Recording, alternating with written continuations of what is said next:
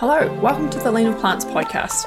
My name is Chelsea, and if you are struggling to lose weight on a plant-based diet, then this podcast is for you. While there are thousands of books, podcasts, and resources about the benefits of a plant-based diet, the reality is that being vegan does not guarantee losing weight. If you are feeling frustrated and confused about where to start, or you know exactly what you should be doing, but you just can't seem to rustle up enough willpower to do it, then keep listening. In this podcast, you'll learn the truth about plant-based weight loss, but just as importantly, how to use proven methods of behavioral change to turn what you know into lifelong habits that lead to getting and staying lean. Can't wait to get started. Let's do this.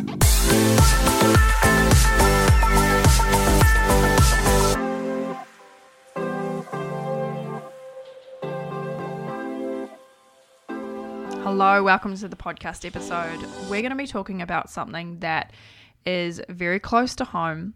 It's something that we don't like to admit is a problem, but most of us experience every single day.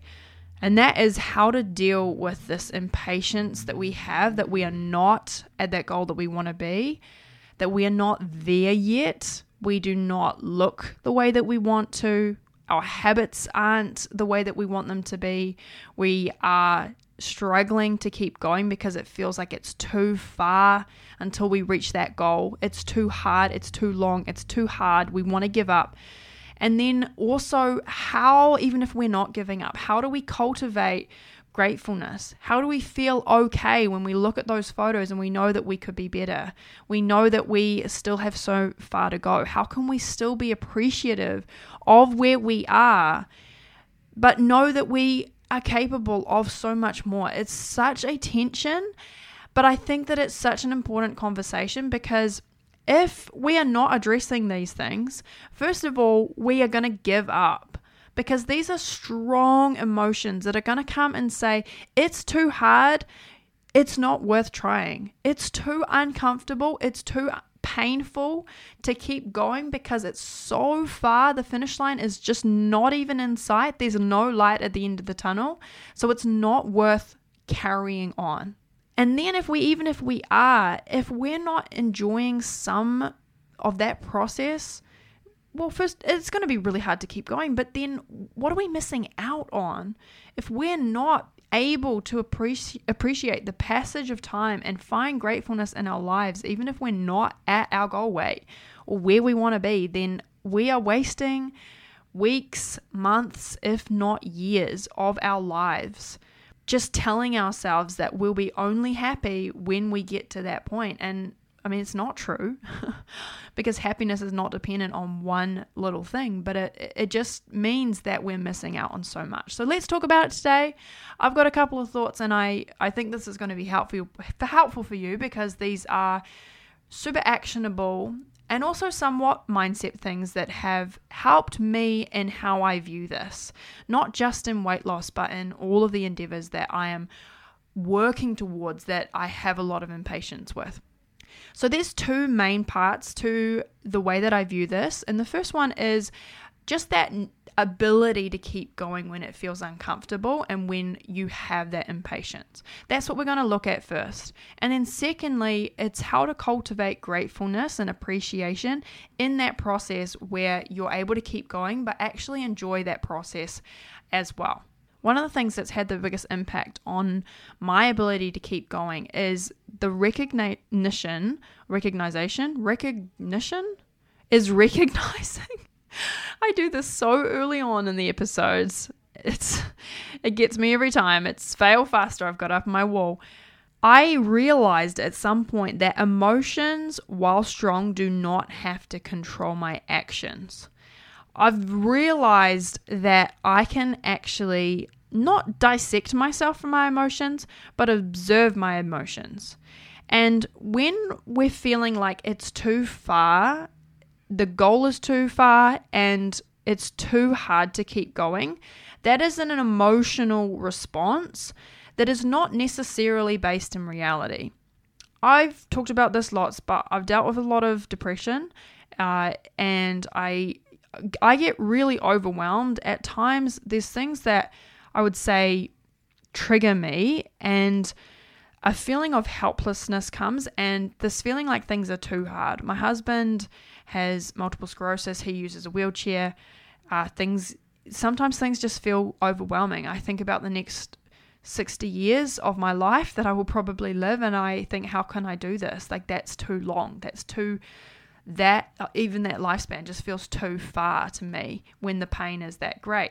And the only thing that has really helped me to cope in those moments, when I do, sometimes I don't cope, let's be honest, but when I do, I have to realize that emotion, however strong that is not always going to be there, and it doesn't change reality.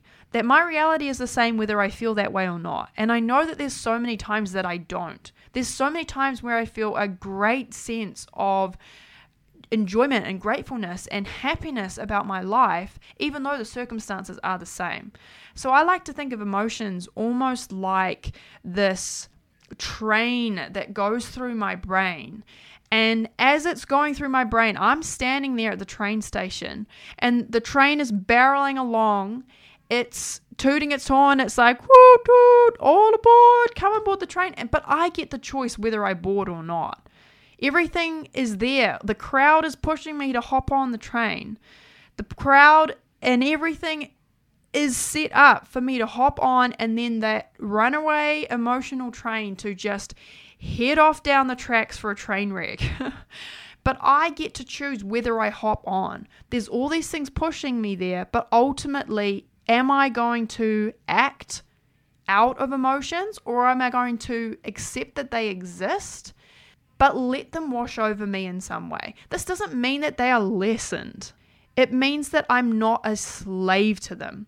And I read a book recently called The Subtle Art of Not Giving an F. It's a fantastic book, but it does have a lot of swearing if you're not into that. Mark Manson wrote the book, and one of the key parts of it is accepting that negative emotions and discomfort are a big part of life. We spend so much time trying to run away from these negative feelings because they're uncomfortable.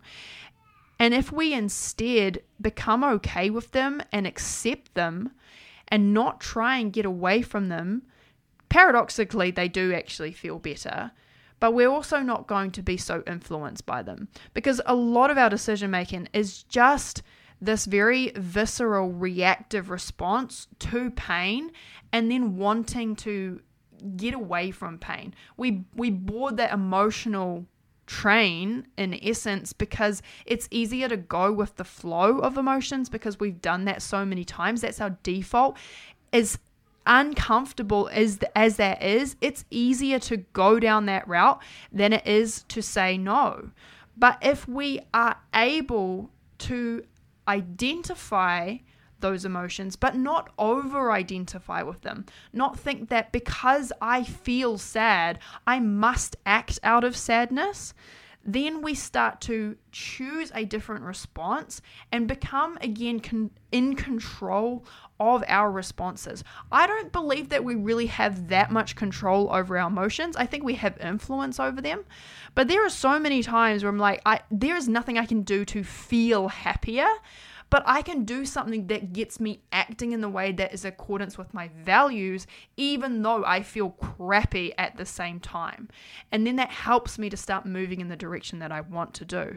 So winning over the long run and overcoming just being a slave to our emotions is really about choosing to act in accordance with a particular set of character traits or identities that we want to cultivate that have nothing to do with emotions.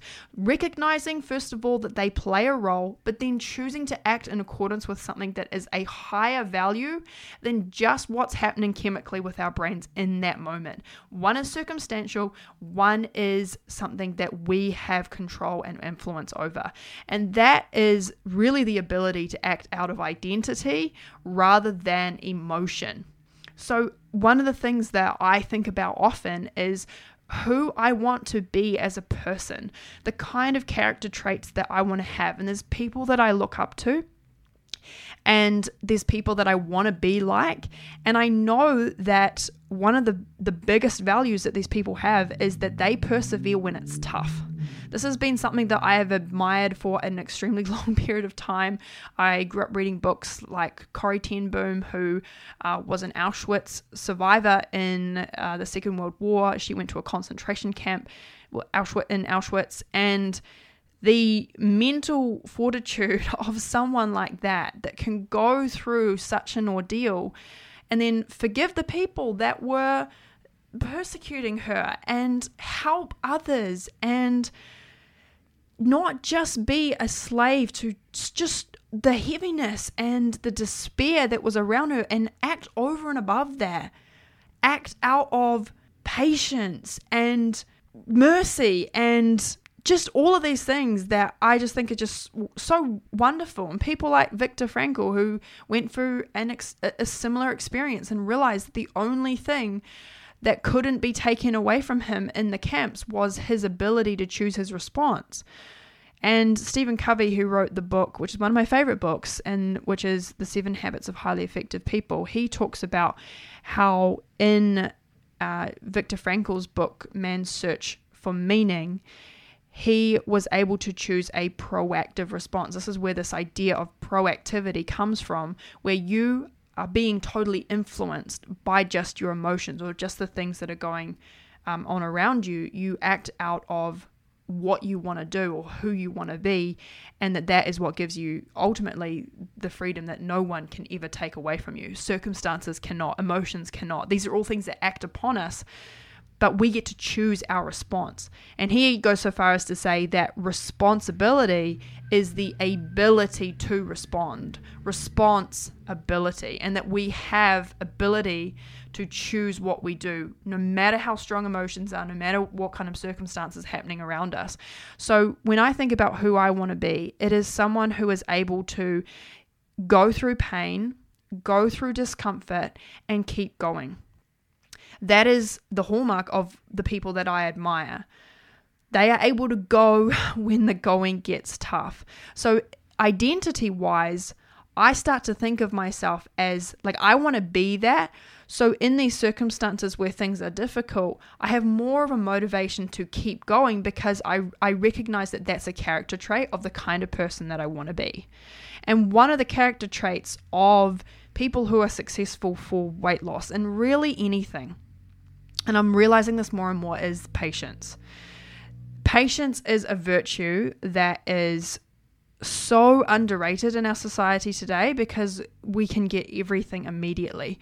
We feel bored, we get to pick up our phones. We want to watch an entire Netflix series and all the episodes after. I can't even remember what they're called. Season 1, Season 2, Season 3. We can pretty much watch all of them back to back to back without ads. At what time in history has that been the case? If we want food, we can open up apps and get food delivered to us. We are so primed to think that we can have things when we want them yesterday. So cultivating patience is something that is counter to what we have experienced. But if we want to go through these, really to do anything that is worthwhile doing, that to do anything that's going to take some time and effort involved and some sacrifice, then we're going to have to become patient people. And I keep hearing this phrase. It's from a lot of people that I admire online, people who are in business, people who are in personal development. And that is that if you can be patient over the long term, then you will beat out everyone else. And I know it's not a competition, but again, identity comes into this because for me, like full disclosure, I'm a 3 on the Enneagram. I don't know if you're into the Enneagram or not. I know a lot of people love it and I know a lot of people hate it. I found it helpful to understand myself more and also understand Nick. But one of the things that I've realized about myself is that being successful is incredibly important to me.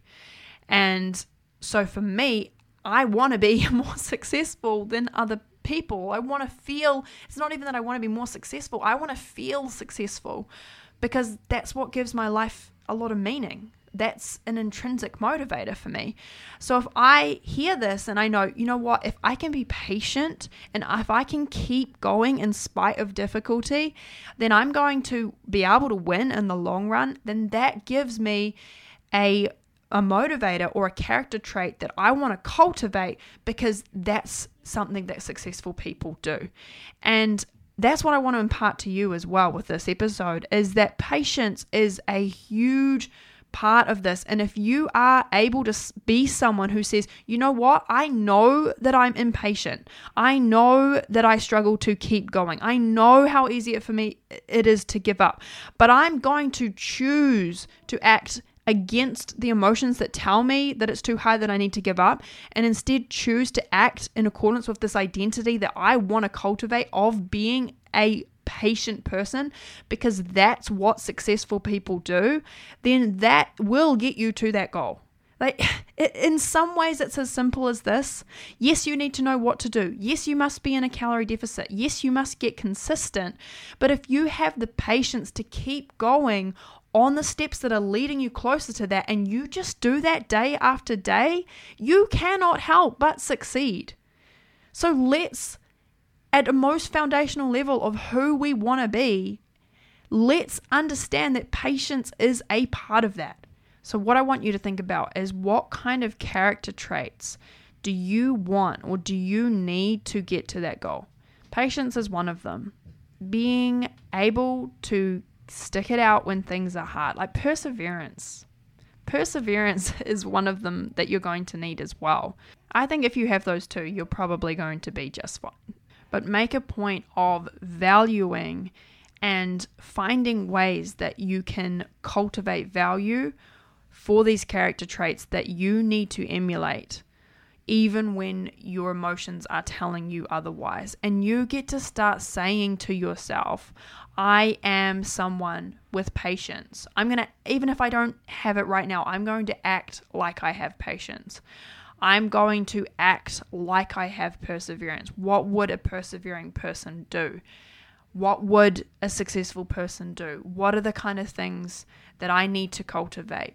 And something that I found helpful is just following people and being inspired by the kind of people that I look up to and that I want to be. Reading books from people that I admire. Following people. I follow quite a lot of personal development pages and people on Instagram, and it's so inspiring to me when I see someone like Dave Goggins, and I feel like my whole methodology of trying to make things easy and light and enjoyable so that we do them is so counter to him. He's all about, like, look him up if you don't know who he is. He's been described as the baddest mother effer in the world.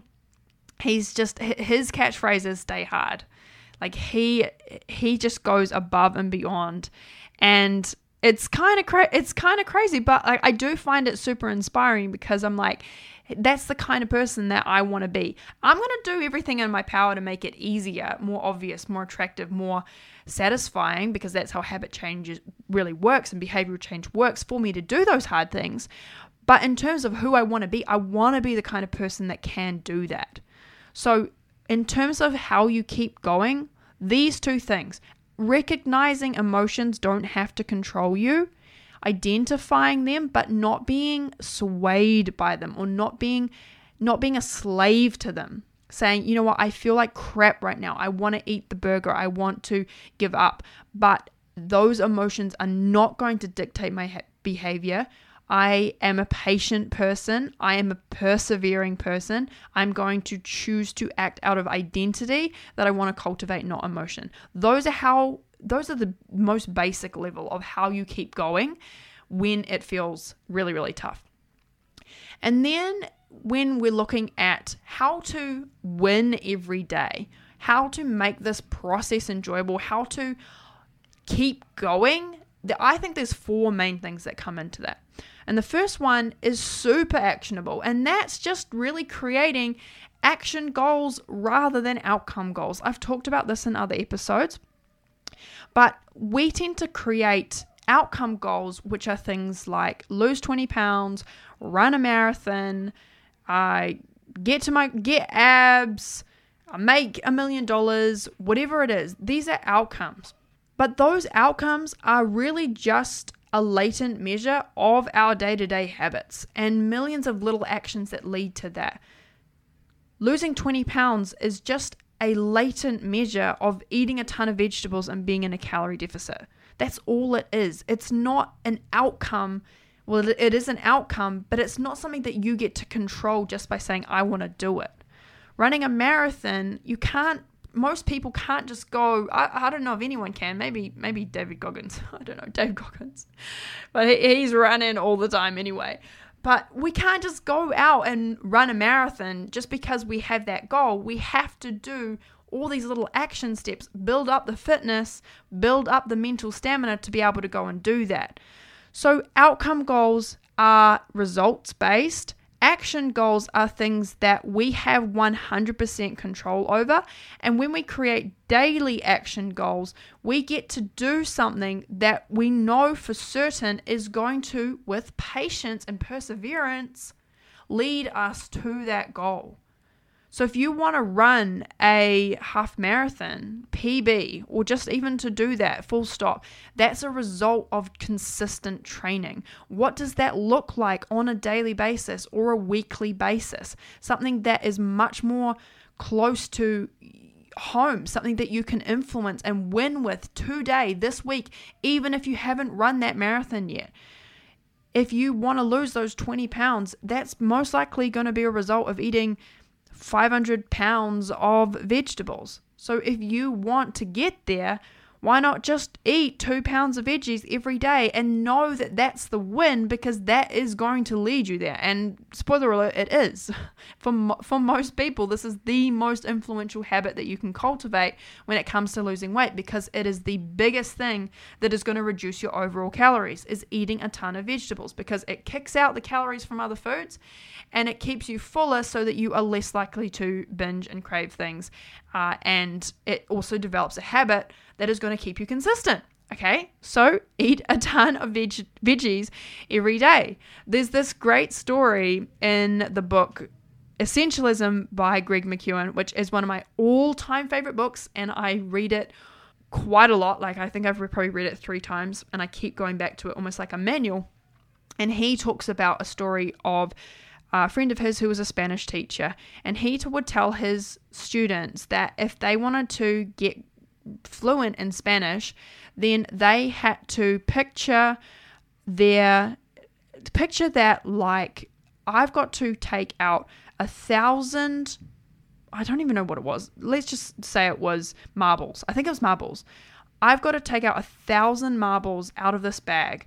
And the only way that I can remove all the marbles from my bag is that every time I try to speak Spanish and I fail, I get to remove a marble. And if I do that 1,000 times, the bag will be empty. And at that point, I'll be fluent in Spanish. Why? Because you have to try speaking Spanish badly. You have to fail at it 1,000 times or more. But I mean, 1,000 is probably a really good place to start for you to become fluent in it. So rather than having this outcome goal, which is fluent in Spanish, that makes it so much more actionable and something that you have complete control over, because you can just go and fail at Spanish when you try and speak it with someone. You can do that on a daily basis. You can win. You can say, I took out 5 marbles today, or I took out 1 marble today. And you can do the same thing with your daily habits when you create action goals, especially if they are daily and weekly. Even if you're not getting closer on the scales, you can have 100% assurance that you will get to that goal when you eat this many pounds of veggies. So you can just focus on that and all these other little tiny things that actually do lead to weight loss. So I kind of think of it as the same way of that bag analogy of the marbles. How many veggies, how many pounds of veggies are between me right now and getting lean? I don't know, thousands of broccolis, I don't know. But I'm going to put my focus not on how much weight I've lost this week or how long it's going to take me to get to 20 pounds lost. I'm going to put my focus on, I want to get one of those veggies out of the way. I want to get 2 of those veggies out of the way. I want to get 3 of those. I want to focus on that. So you can control your action goals. You can win on a daily and a weekly basis, which is going to predictably get you closer, but you cannot always win outcome goals. They are not really within your control. They are mostly influenced by you completing your action goals. For example, you can hop on the scales a week from now and the scales have gone up for whatever heck in the world knows, whatever reason. Okay. It might happen, even if you've been doing quote unquote everything right. And if we focus too much on actions, then we think that whole week was lost. We're so demoralized and we want to give up. But what if instead we were like, you know what? I ate my 14 pounds of veggies this week. That's a win. I don't care what the scales say. I know that removing the number of veggies between me and getting lean, it was predictably going to get me to that result. So that's all I'm going to focus on.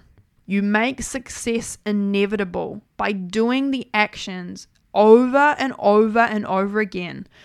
Those actions that have the biggest impact on your goals. You want to run a marathon, you run over and over and over again. You can't just willpower yourself into a marathon. You got to put in the miles. You want to lose the weight. You got to eat the veggies. You got to eat the potatoes. Do it enough times and you get there. I do the same thing with my content. And I tell myself this over and over and over because I can't control the outcomes with this. I can't create a viral video. I mean, I can, but I can't engineer that. That's an outcome. If I set out there to create a viral video, it flops. If I spend like 2 minutes on an Instagram reel and I nearly don't post it, I cannot tell you the number of times the things that have been, oh yeah, I'll just post that.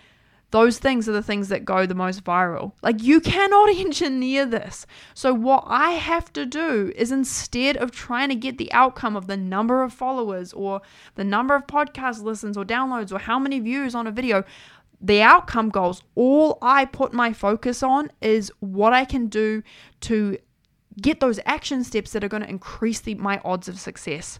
What can I do that takes those marbles out of the bag?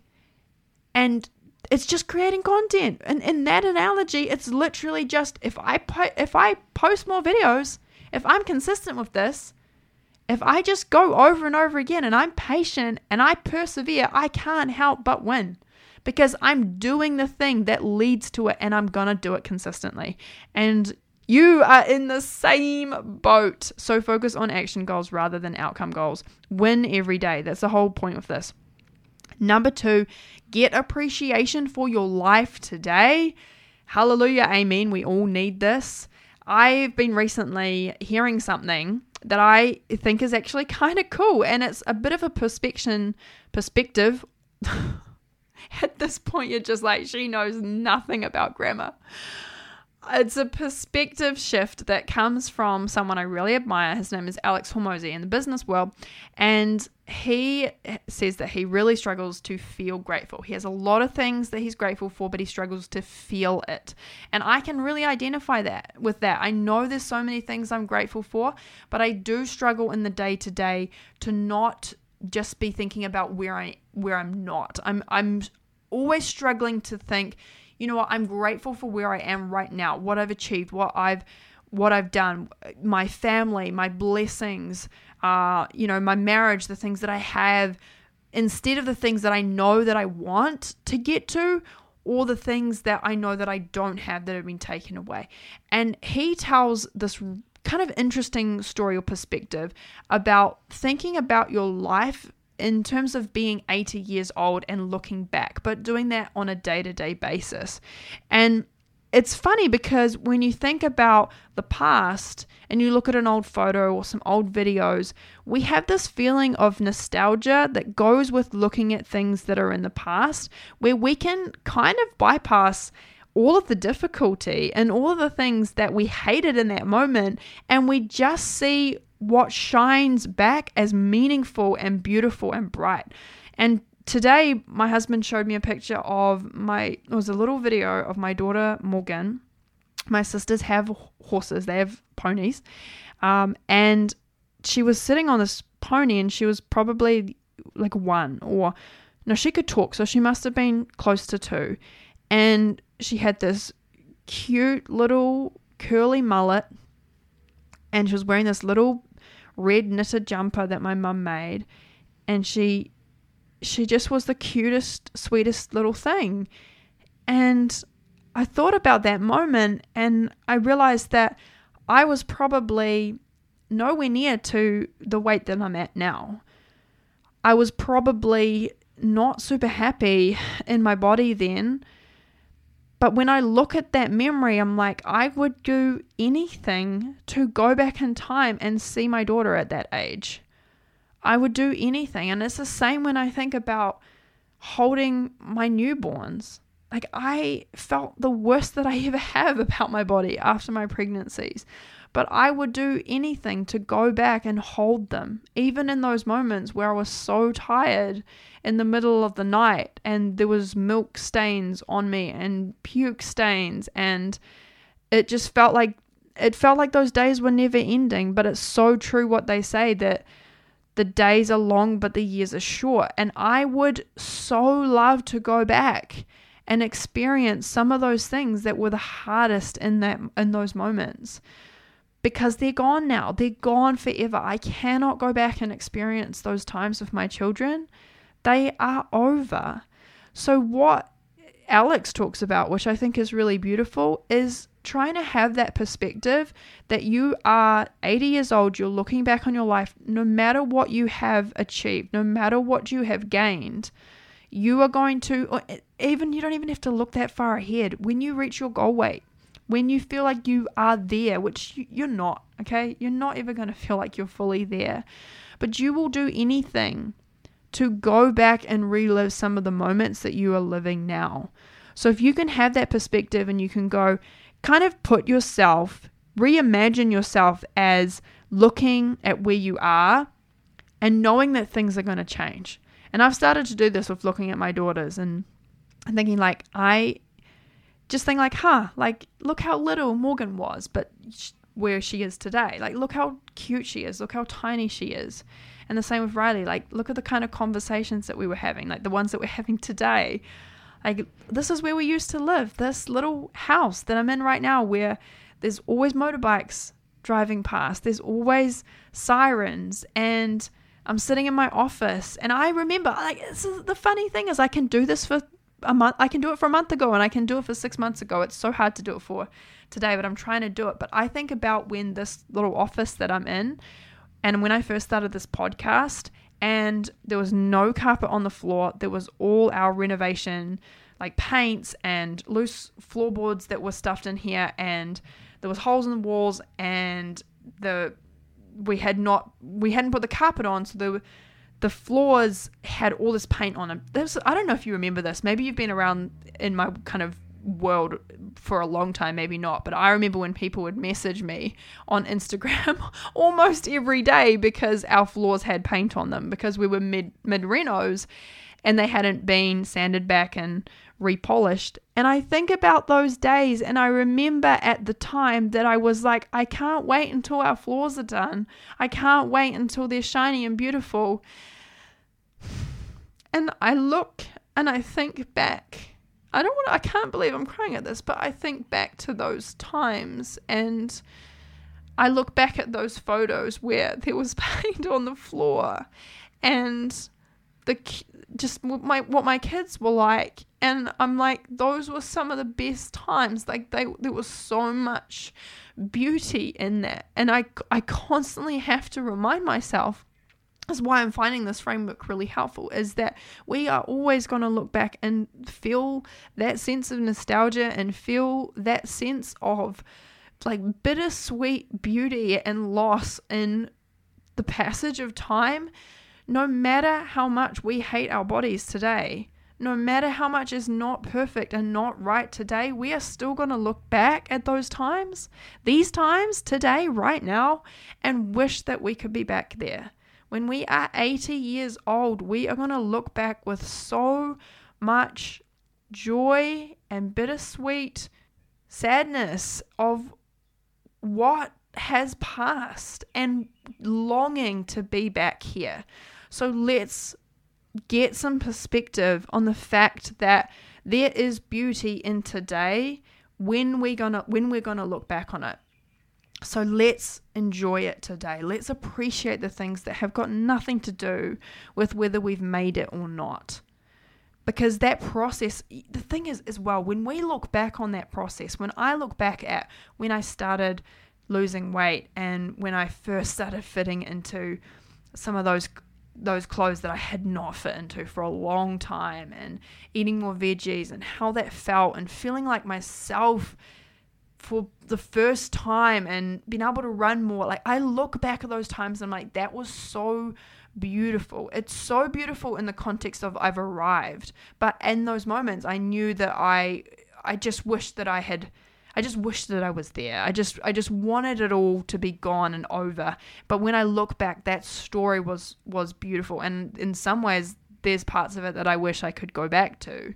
So we've got to start thinking about how we're going to feel about today in 40, 50 years, but start living that right now. So get appreciation for today. That's number 2. I don't think I've ever cried in a podcast episode before, but I do have tears in my eyes. I just think it's a really cool way of looking at it. Number 3, this one I think is the thing that has been most helpful for me personally, in appreciation and perspective on not feeling like I'm happy with my body and where I'm at right now. In those moments where I'm like, I'm not happy. I just want to be leaner. I want to have abs. I'm not there. I've got too far to go. I'll never get there. The impatience, and even just not being able to appreciate my life because I don't feel like I'm there. And I never really do. But I've been able to get a bit more context about the process of aging and beauty in and of itself, and really appreciating the fact that it's not something I want to value so highly. And it's helped me so much when I'm feeling bad about myself, that I'm going to choose to not buy into this idea that we've been sold as women, that everyone must be beautiful, that beauty is, and youth comes into this as well, are the most important measuring stick for you as a woman, that you must be beautiful. And I hope that this is going to come across and that I'm going to be able to do justice to my thought process around this.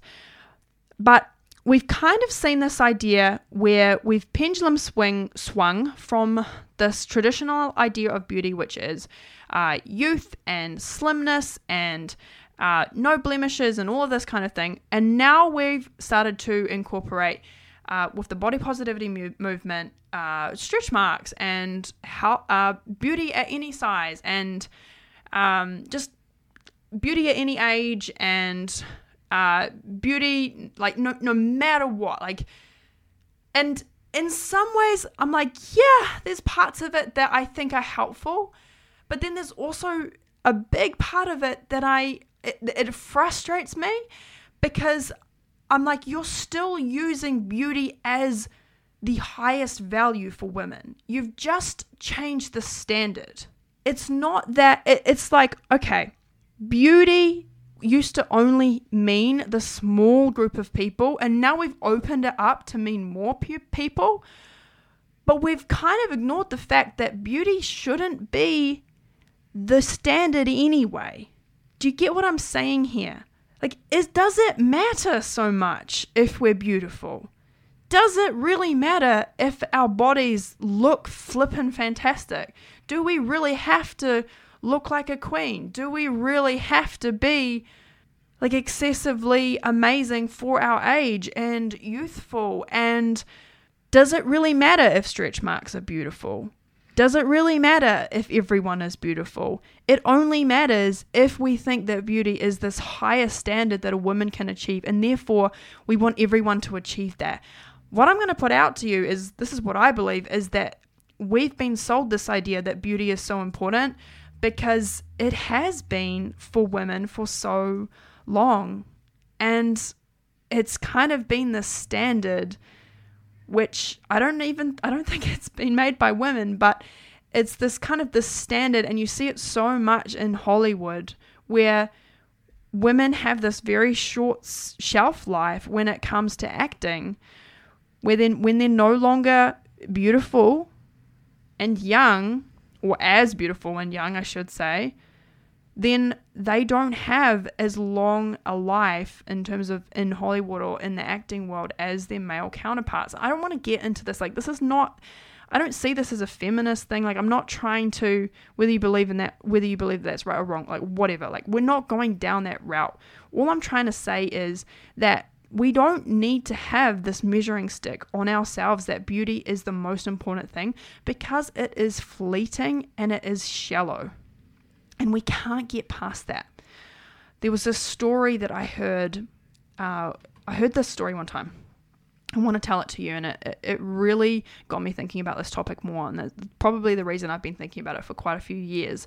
And it was a little clip from the singer Pink, and she got up and she said it at the Oscars, or she said, I don't know, I don't watch that thing, I don't even have a TV, I didn't grow up with a TV, I'm not into this kind of thing, all right? But it was at some kind of celebrity event, and she talked about how her daughter had come to her one day and said, "Mum, I'm not beautiful, I'm not pretty." And she'd kind of flipped it, and then she'd gone, "Well, what about this person who is not like traditionally beautiful? Like, look how beautiful they are, or look at this person, and look how talented they are. Look how well they can sing. Look how good they are at doing this." And she'd kind of used this as this idea that I think in some ways it was like that beauty is not super important, or that beauty can be subjective. And it was really, really celebrated and shared by a lot of people. And it got shared to me. And I can't remember all of it. Maybe I should have reviewed it before I looked at that. I used it as an example. But the thing that stood out to me most with that was that the things that were being valued most highly were things that were either fleeting or outside of the person who had them control. Beauty, for the most part, is out of our control. It is mostly genetic, and it is a lot to do with how old we are. I'll talk about that a little bit in a second. Talent, in terms of being athletic, or being able to sing, or being really incredibly great at acting, or having a really high IQ, all of those things mostly are gifts. They are not really things that we have that much influence over. We certainly can't feel proud about most of them. If you happen to be beautiful, it's not something that you really get that much pride in. It's genetic, right? So all of these things, they are either blessings that we have been gifted with, therefore not something that we should feel proud about, or they are things that are fleeting and are going to fade, or they are things that, for the most part, are out of our control and in a lot of ways can be taken away. And what happens when these things do get taken away? If we've placed so much of our identity in them, if we place our idea and we buy into this idea that beauty is the highest value, what happens as we age? And at some point we go, you know what? I either don't believe that, no matter what I tell myself, no matter what people online tell me, I do not believe that I am beautiful. What happens then? What happens when we get to a point when maybe objectively we're not? Does the world come crashing down when someone is not beautiful and we can objectively say that?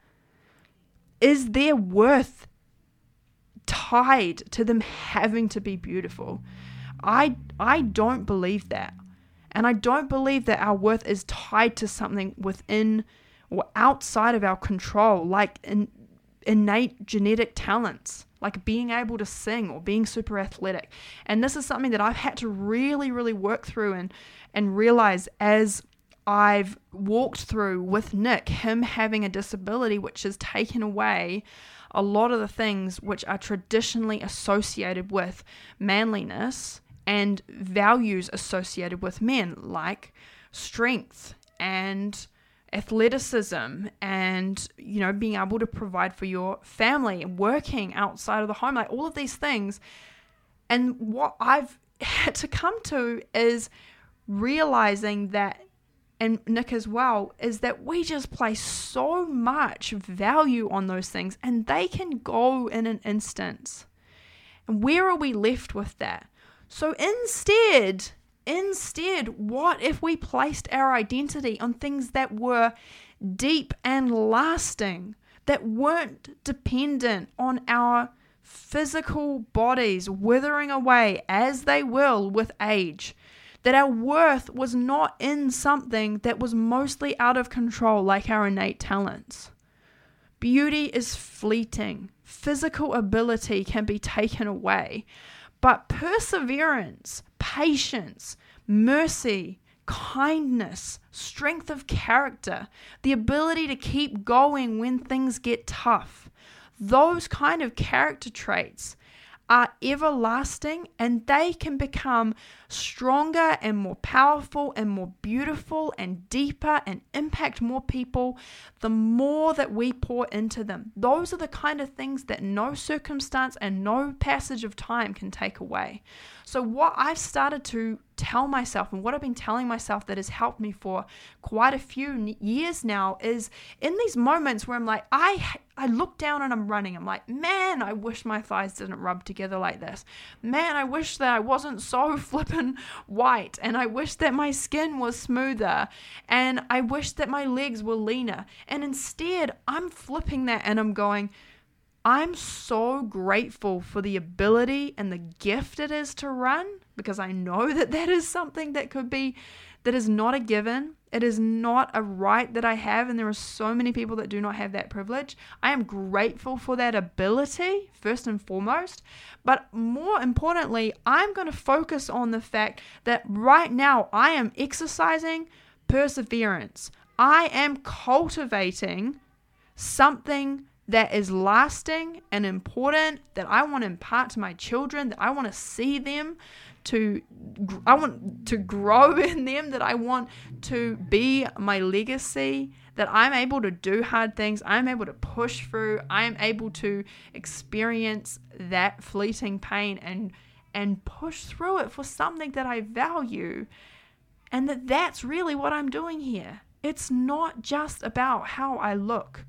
That even if I really don't look great today, and even if I'm 40 pounds heavier, even if I'm not where I want to be in terms of my body, even if I don't have as much money as I want to have, if I don't live in the house that I want to live in, if I don't drive the car that has the status or have the clothes that I want or the friends or whatever it is, all of these things that or even just the talents, like the ability to dance. I'm so flippin' unco. I can't dance.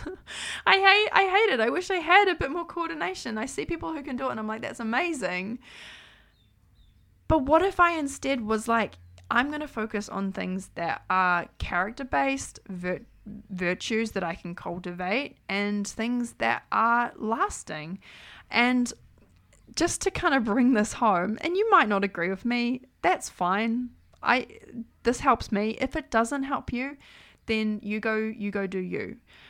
But something that is a funny kind of little thing that makes this more real to me is when I watch the show Friends, and that cast is beautiful, especially the girls. Like, I mean, the guys are all right, but the women in that show they're beautiful. They are young. Their skin is super clear. They're beautiful. Like, everyone knows they look amazing. And then you look at them and I haven't seen it, but I know what they look like now, and they are older. They have wrinkles. They have loose skin, and there's been a lot of work that has been done to try and stop that passage of time. But that is inevitable. And I look at that and I'm like, imagine what it would feel like to get to that age. And I'm not saying this about the actresses in it, but I put myself in those shoes and I'm like, imagine if my value was so tied to just how I looked, and I got to 40, I got to 35 or whatever, and I'm starting to get wrinkles, I'm starting to get grey hair, and I know a lot of people listening are in this boat right now. And if that's the only thing that I've been developing over that time is my skincare routine and my abs, then I'm pretty lacking, because there are things so much more important of that. So we need to not have beauty as this idea of our worth as women, or our at least it can't be our only commodity. There are things that are so much more important than that. There are things that you can cultivate that are so much more important than how you look right now, that you can value today, regardless of how much you weigh or how good you look or how old you are. My dedication, the care that I have for myself, putting vegetables in my body when I don't want to, compassion, joy, cultivating gratefulness, perseverance, those are things that I really want to focus on right now. They are traits that I want my kids to see me really valuing today in this moment, even if I don't feel beautiful and even if I'm not. Because at the end of the day, it's not going to matter, because I'm going to be probably getting uglier as I age anyway. At some point, I'm going to be bones in the ground, dead, and the only thing that's going to be left over is who I was in terms of the character that I left behind. So that's just some ideas that have helped me not valuing things that are just not placing so much value on things that are so fleeting and shallow. Number 4, in terms of how to win every day and succeed every day and enjoy and appreciate this journey, is to create meaning in today, not just in reaching your goals. This concept comes from Brené Brown's book, which is The Gift of Imperfection, which I recently read. Shout out to Kimberly, you know who you are, amazing Lena Plants woman who put me onto this book. And one of the things she talks about is having a meaning list rather than a dream list. So your dream list is probably things like your dream house, your dream car, being financially free, retiring at, I don't know, whatever age, 40. Some people want to retire at 40. Having the dream body and the dream clothes. It's all of these things that when I get to there, then I'll be happy. It's a happiness or a gratefulness or a meaning that is only going to happen when all these things that are in the future are fulfilled. So what she poses is, instead of having a dream list, have a meaningful list. And these are things that give your life meaning and joy today, rather than the things that you have to accomplish to be happy. And for me, I just think about, well, what kind of things do I want to do on a day-to-day basis that give my life meaning, even if I'm not at my goal yet? I can be working towards that, and we do that by having action goals rather than outcome goals. But what are the things that bring me meaning? I think it's things like spending time with my kids, spending time with my husband, laughing with him, having a coffee in the morning. It's a small thing, but it gives my life a lot of meaning. Prayer and reading my Bible, hanging out with people who uplift me and who inspire me, connecting with friends, making time for exercise, and eating foods that nourish my body. Having some time to read, like reading books, like this is a huge one for me. Creating content, being able to share this message with you, which is so much more than just weight loss. It's really building habits and building gratefulness and building contentment and becoming the kind of people that we want to be. Like this stuff is so meaningful to me. And even if I'm not there yet, I can cultivate meaning in my life today. I can win today by having that kind of list of things that give me that sense of joy, that sense of meaning, even if I'm not reaching my dreams yet. And all of these things, ultimately, it boils down to this idea of having contentment in the day-to-day, having joy, having appreciation, seeing our lives in the context that we are getting older and closer to death every single day. That is the reality.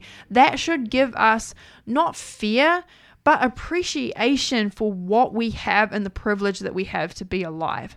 That in amongst the hard and the messy and the uncomfortable and the pain, that there is so much goodness that we can be grateful for if we focus on that. And if we choose to see that and give our lives meaning that is so much more than just these dreams that we want to accomplish. And this is the dance. This is the dance of walking between who you are right now and then who you want to be in the future. And I believe that you can have both. I believe you can be working towards that improved version of yourself, that best version of yourself, that person. You can be bridging that gap on a day-to-day basis while still enjoying the process. I don't think it's easy. I think that it's uncomfortable, and I think that it's something that we're always going to be working on. Even with this, we're not ever going to be there. We don't arrive, but we can dance. We can choose to make this something that is valuable, important to us, because ultimately, if we're not doing this dance between appreciation and gratefulness and joy today and striving towards becoming in the future, then the stakes are just too high for us not to value this. We never get there. We only move that goalpost. We're just moving the goalpost. We're just climbing higher up the mountain. So we never get there, so we have to appreciate that. We are never done, so we have to start living and being grateful for today. Ultimately, at some point, it's going to be too late. We don't get do-overs with this. Our lives are so short, they are so fleeting, they are so beautiful, they are so painful. So let's appreciate all of that as we try and do this well, as we try and do it with appreciation and not just living in the future or the past. Like there's this beautiful phrase, and I'm going to find it so I can read it word for word. So the quote is, if you are depressed, you are living in the past. If you are anxious, you are living in the future. If you're at peace, you are living in the present. So that's how we're going to finish this episode. I hope that you found this useful and valuable, and that you can start applying some of these things to your own life and maybe have a little bit of a mindset shift around some of this and keep on pressing on. It's not easy, but it is so worth it. And I will see you next week for another episode. If you enjoyed it, then please consider giving me a podcast review. It really makes my heart jump and leap with happiness when I see the reviews come through, and that this little rambling session that I do every week has had meaning for you and helped your life. And it also helps to let the podcast gods know that this is a good podcast and that they should promote it more so that more people can get this message. You can also DM me. I love getting DMs about the podcast as well, because I feel like this is the most intimate medium that we have, and I just feel so grateful that you're here. So thank you so much for your attention and for listening in. And this really is goodbye. All right. Until next week.